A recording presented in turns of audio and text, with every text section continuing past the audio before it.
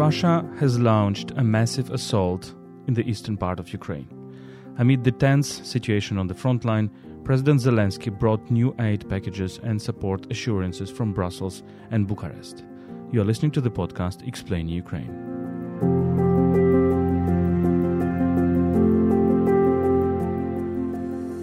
Explain Ukraine is a podcast by Ukraine World, an English-language website about Ukraine. My name is Volodymyr Yermolenko. I am chief editor of Ukraine World.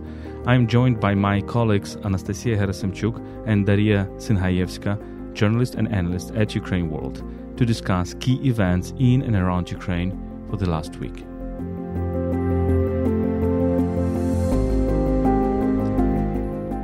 Ukraine World is brought to you by Internews Ukraine, one of the largest Ukrainian media NGOs. Let me remind you that you can support our work at patreon.com/UkraineWorld. We provide exclusive content for our patrons. You can also support our volunteer trips to the front lines at PayPal, ukraine.resisting@gmail.com. You can find these links in the description of this episode.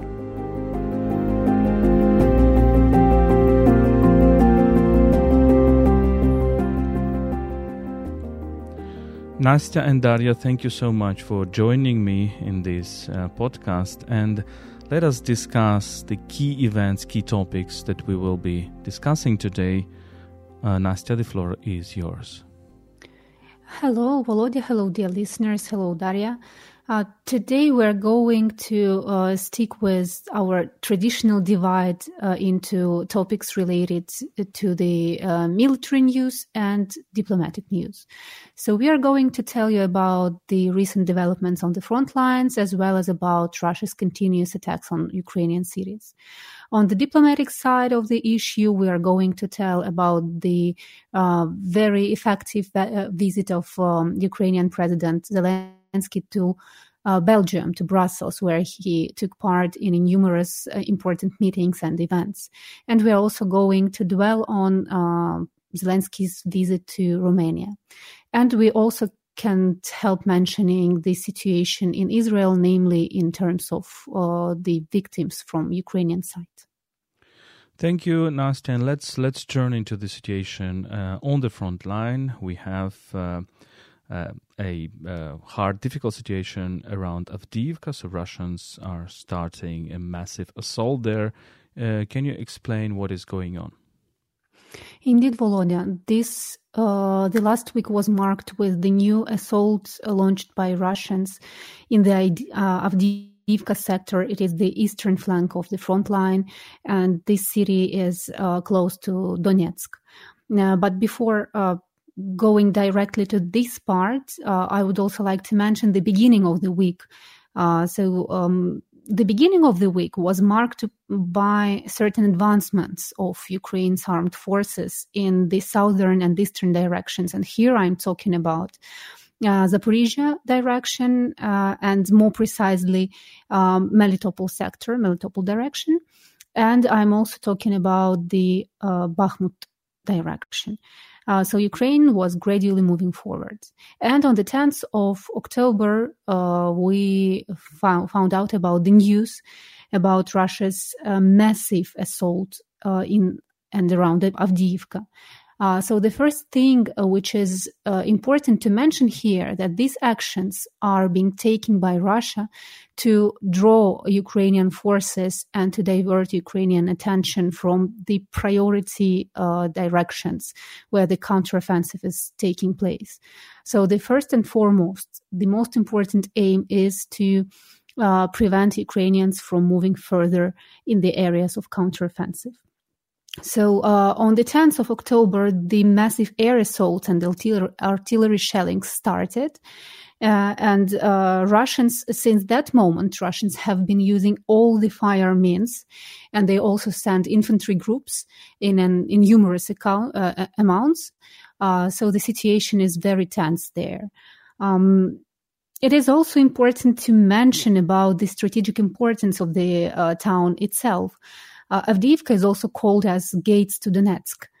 And being under Ukrainian control, this city doesn't allow Russians use Donetsk itself as their logistic hub. So if Russians manage to capture the town, then this problem would be solved for them. And that is also why it is extremely important for Ukrainians to keep the city under Ukrainian control.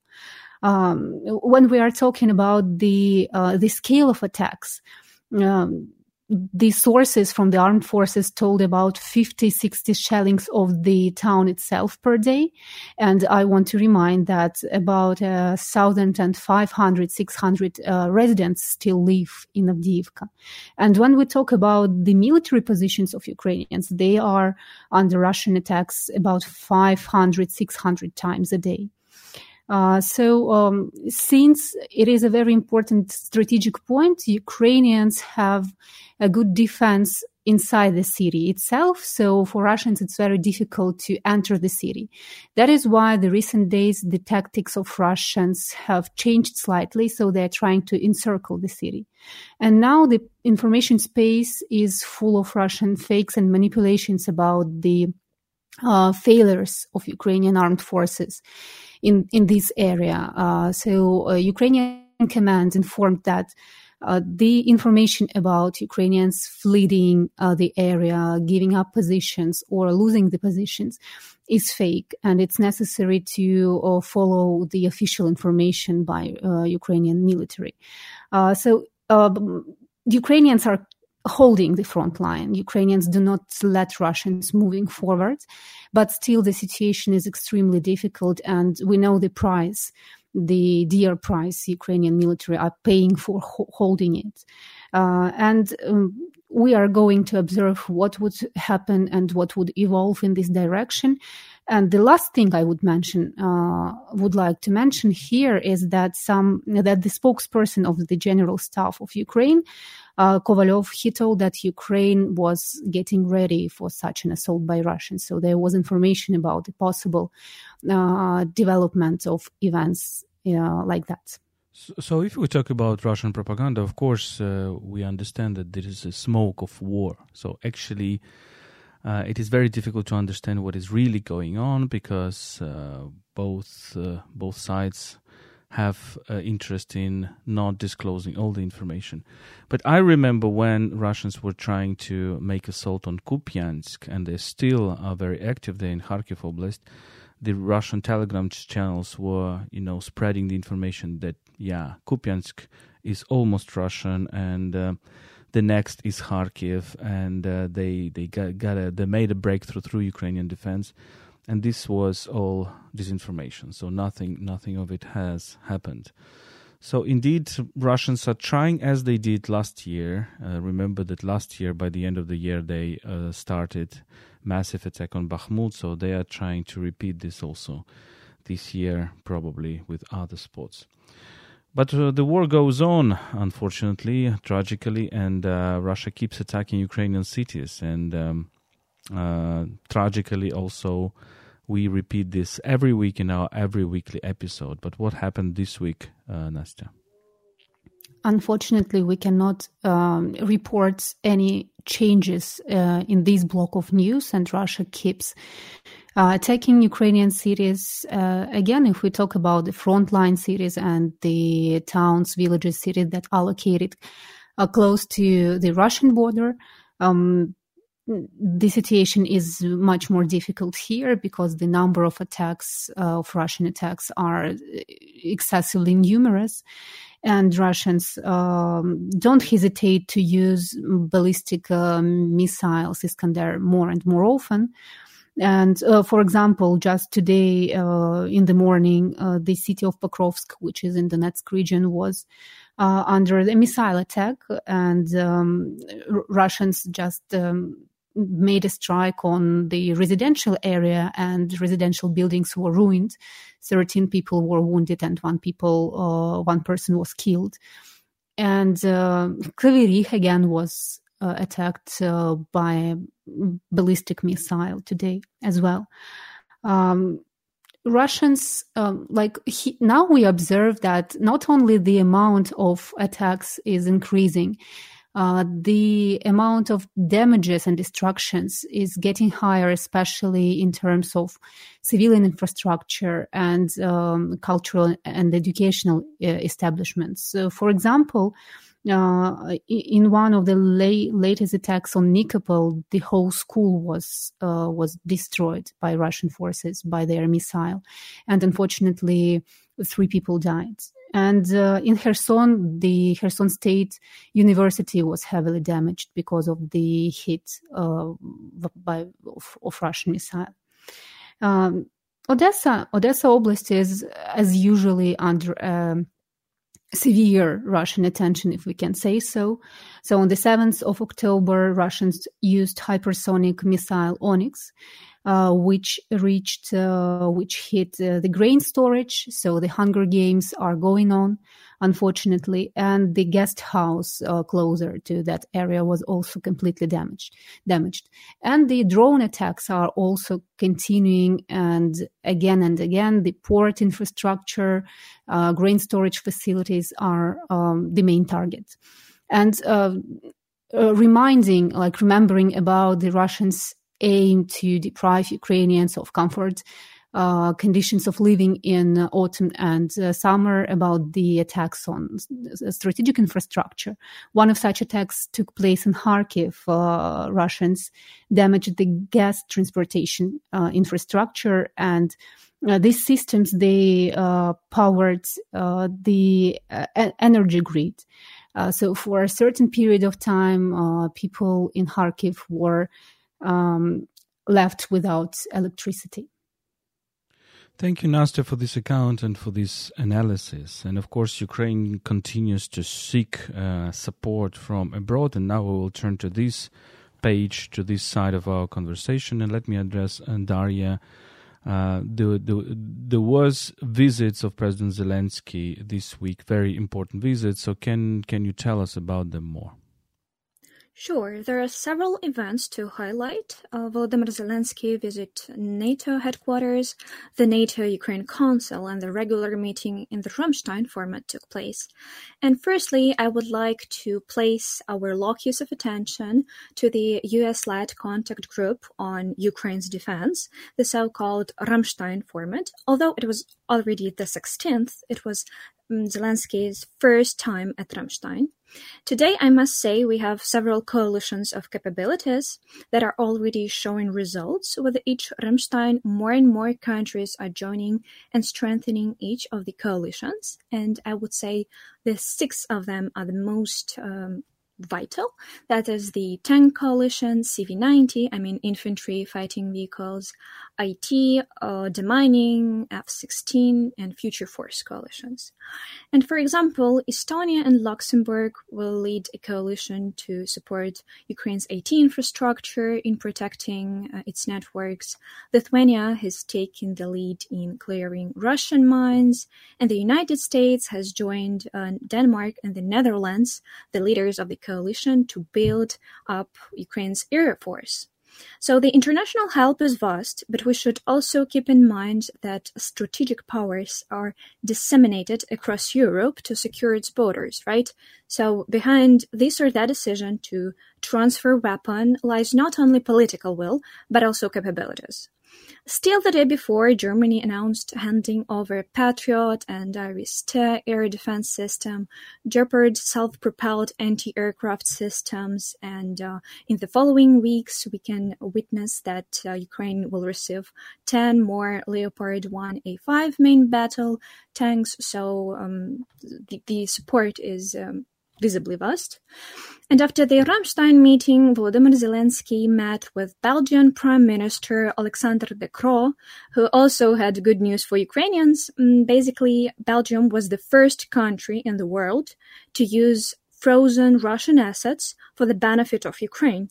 And I guess Brussels set up an example by organizing fund to transfer a total of, if I'm not mistaken, 1.7 billion euros in taxes on profits earned from Russian assets. So that means that the search for, legal ways to use Russian frozen assets or at least interest from them, continues, so it's a good news. At the same time, a meeting of the NATO-Ukraine Council, the first at the level of defense ministers, was held at the headquarters of the NATO, and for the first time, the new head of Ukraine's defense ministry, Rustam Umerov, was greeted there. And also, Ukraine handed over to Brussels the draft of the annual national program. And I must highlight that the implementation of this program is the prerequisite for an invitation to membership. And I guess there is nothing left to say except to recall General Secretary Jens Stoltenberg's welcoming word that Ukraine's fight is Europe's fight. Ukraine's security is Europe's security. Ukraine's values are Europe's values. And as he reiterated, European support will last as long as it is needed for Ukraine. So I guess his speech made it clear that new statements on military assistance to Ukraine from the allies to be expected. Thank you very much, Daria, for this analysis. And indeed, these are very important events, very important developments. Another important visit was to Romania, to Bucharest, where Volodymyr Zelenskyy met the president of Romania, Klaus Iohannis. Nastya, can you tell us more about this? Sure. This visit was also very important regarding the solidifying international support for Ukraine and also developing the bilateral relations between Ukraine and Romania. So on the 10th of October, Ukrainian president arrived in Romania, where he met with his Romanian counterparts. And the most important consequence, the most important result of this meeting is that Ukraine and Romania confirmed their aim at building strategic partnership by signing a common declaration. So this common declaration provides the terms of cooperation in security, economic, and logistic spheres. And after the ceremony of signing this cooperation at the joint press conference, the president of Romania told a very important thing that outlines the Romanian stance towards Ukraine and Russian-Ukrainian war. So he told that supporting Ukraine is in Romanian strategic interests. So it's not just a symbolic, these are not just symbolic words or just symbolic actions. This is a real strategic aim, strategic interest of this state. There were another important developments in this regard, and there are important agreements in the spheres of key Ukrainian interests. And here I'm talking about the grain exports. So as of now, Romania is exporting, through Romania, 60% of Ukrainian grain exports is going on. And Romania agreed to double the capacity of these exports. So here we see that the actions to strengthen the grain corridor, the alternative routes, are taking place. And the Ukrainian president also emphasized that Moldova and Romania will become the hub, the leader of, in terms of exports of Ukrainian grain. And it's also worth mentioning, it's also important to mention the military aid aspect here. So as it was agreed, Romania is going to create the center, the training center for Ukrainian pilots to conduct the training on F-16 when they are delivered to the country. So the presidents agreed to accelerate the creation of this center and to accelerate the process of training. And the final, but not less important point here is that Romania expressed its full support to the beginning of negotiations on the EU membership of Ukraine and Moldova, and he supports the idea of starting these negotiations by the end of 2023. Thank you indeed. This is a very important direction, and the grain exports are obviously, and the cooperation in the Black Sea are hugely important right now, not only for Ukraine but also for the whole world. And the last topic for today is Middle East. We see this horror tragedy of the Hamas attack on Israel, and the whole world is looking at this, and there is also in Ukraine a big reaction on this. And if you want to learn more, you can check the analysis by Anastasia Gerasimchuk made for our Patreon subscribers. This analysis was just published on our Patreon account for our subscribers, and it digs into the way how official Ukraine reacted to this horrifying terroristic attack. At the same time, there are certain Ukrainian elements in this attack, and I would like to ask Daria to tell us more about this. Yes, it's known that the Israeli Defense Forces have already announced that they are launching a full-scale offensive against the Gaza Strip, with the destruction of Hamas leaders as a priority. But as you have said, meanwhile, Ukrainians remain in both Israel and the Gaza Strip, asking for evacuation. And the situation is particularly difficult in the Gaza Strip because you see Israel possesses some hubs, some transport facilities to evacuate. But when we talk about the Gaza Strip, there are no exit routes. And as Ukrainian ambassador to Israel, Yevhen Kornichuk, mentioned, citizens of Ukraine might be held captive by Hamas terrorists. And as for now, residents are collecting lists and passing them on to consulate representatives. And as far as I know, the first evacuation flight for 200 people to Romania is scheduled for October 14th. Ukrainian citizens will be transported to neighboring countries of Ukraine, such as Moldova, Slovakia, Poland, Romania. And tragically, total number of known casualties among Ukrainian citizens is now reported 7 people, and 9 are wounded. So we stay tuned and hope for the best. Thank you, Daria. And as we see, this attack also has direct relations to Ukraine, both in terms of people who were killed and who were wounded and who are missing, but also in terms of the way how we are entering some kind of a gloomy period when the terrorist attacks such as this and when violence became much more maybe widespread, much more horrible than we could have imagined. Thank you, Anastasia, and thank you, Daria, for this conversation. This was a podcast Explaining Ukraine by ukraineworld.org. My name is Volodymyr Yermolenko. I'm chief editor of Ukraine World. I was joined by my colleagues Anastasia Gerasimchuk and Daria Sinhayevska. If you want to support our work, you can do it on patreon.com/UkraineWorld. You can also support our volunteer trips to the frontline areas at PayPal, ukraine.resisting@gmail.com. Stay with us and stand with Ukraine.